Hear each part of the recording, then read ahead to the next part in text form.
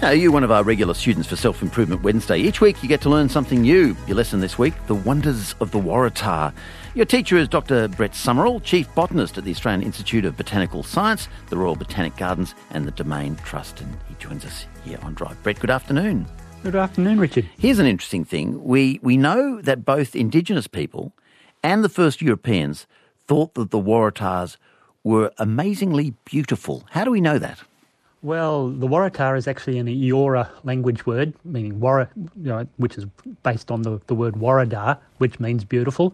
And the scientific name for the genus for the Waratah, all the Waratahs, is Tilapia, which is actually Latin from seen from afar. But the species name for the New South Wales Waratah, Tilapia speciosissima, and speciosissima means beautiful. So I think everybody who first saw them or saw them regularly was particularly impressed. Yes. Enamoured of it, I suppose is the word, and the names reflect that. Well, they're both beautiful names, Waratah meaning beautiful, as you say, but the Latin is great too, seen from afar, because that absolutely captures the experience of them sort of bobbing up in the bush. Yeah, I think anybody who's ever gone out looking for Waratahs and to photograph them, hopefully not to bush pick them, sees them from quite a distance away. I know recent experiences of myself. It's really they literally shine in the bush. Mm. What are they related to? Because they seem just so otherworldly. They do, and you can imagine that when the Europeans in particular first saw them, they wondered what they were looking at. But they're related to the Banksias and the Grevilleas and all of the plants in the family Proteaceae, and also their South African cousins. So that's the Proteas, king Proteas, and the pincushion plants, lots of those things that you'll get in your so-called native posies when you buy them from the florist. But very much a Gondwanan species that evolved in the southern hemisphere and found right across all of the southern continents. Now, there are 5 species, right? Yes, 5 species. Only 5 species, which is a relatively small number. So we've got the well-known New South Wales Waratah, but then there's a Waratah down in Braidwood, Tilapia mongaensis, which is found in the Southern Highlands areas. The Gippsland Waratah down in Victoria, the New England Waratah, it's in a very small area up in some of the New England hinterland, and then the really lovely Tasmanian Waratah, which anybody who's gone bushwalking up on Mount Wellington will have seen the species. But none of them compare to the New South Wales Waratah. It really is quite a spectacular plant. Yeah, very, very showy. It's grown in quite nutrient poor and yet free draining soils. That's right, isn't it?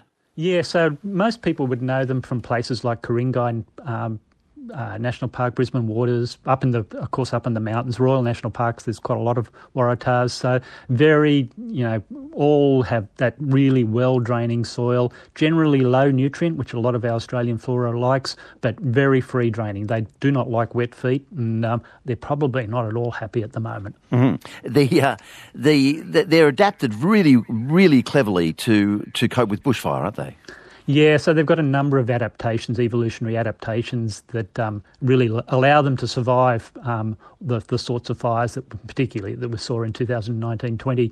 They've got these swollen bases known as lignotubers, which are basically buried, swollen stems, and they can be quite large in some individuals. And when the fire goes through, the top part of the plants or the stems burn off, but these lignotubers survive in the soil. They're quite insulated and protected, and they'll really quickly produce these new stems to quickly recover. And they also produce a seed that survives in the soil, and stimulated by the smoky water that you see after the rains then, and they'll quickly produce new seedlings. And we've seen lots of new seedlings come up after the fires a couple of years ago.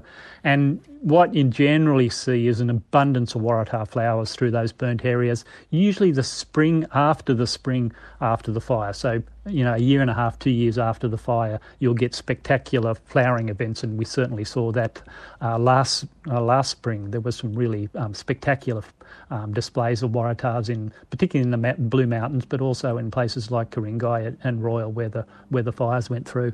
They've also got very clever roots, haven't they, to cope with those low nutrient soils? Yeah, I love these roots, and when anybody who's ever grown them in a pot plant pulls the pot off, and you see these tiny little clusters of what's called proteoid roots. They're dense clumps of roots, tiny little things, but they're really dense clumps, and they're really adapted for extracting the nutrients from these low nutrient soils, particularly phosphorus. So they have a very high surface area, and their microbiome, the bacteria and other organisms that live on the roots, are there in great numbers, in multitudes, as they say, and they can solubilize the nutrients in the soil and make them accessible to be taken up by the waratah. But for those of us who want to grow them in our gardens, this often means that they're really, really sensitive to exposure to fertilisers, and we sometimes give them too much of a good thing and effectively poison the waratah. So that's quite often the way in which these plants demise when you're trying to grow them. And in fact, they're kind of known for being a disappointment to gardeners often, aren't they?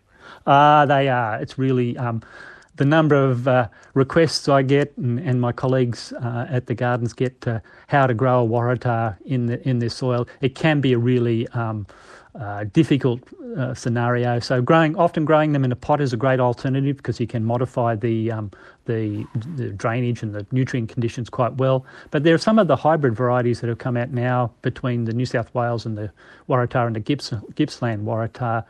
There's one that's called Shady Lady, and they're actually flowering at the moment at the Australian Botanic Garden at Mount Annan, and they're happier on a heavier soil and flower pretty reliably and frequently. Are they all red, or have people developed cultivars?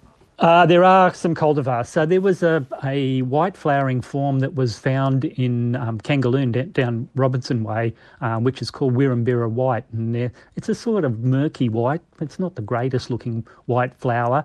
And there's also yellow flowering forms of the Tasmanian waratah that occur naturally. And of course, plant breeders being what they are, they've crossed many of these different hybrids and these different types to get forms and hybrids, pink ones, red ones, slightly yellow ones, all of this sort of thing, so that they're able to grow them in different colours. But I think most people, when they go to buy them from the cut flower trade, are really more interested in the red form because it is quite spectacular. Well, they are so spectacular, and I suppose that's one of the reasons they're so often featured in Indigenous dreaming stories.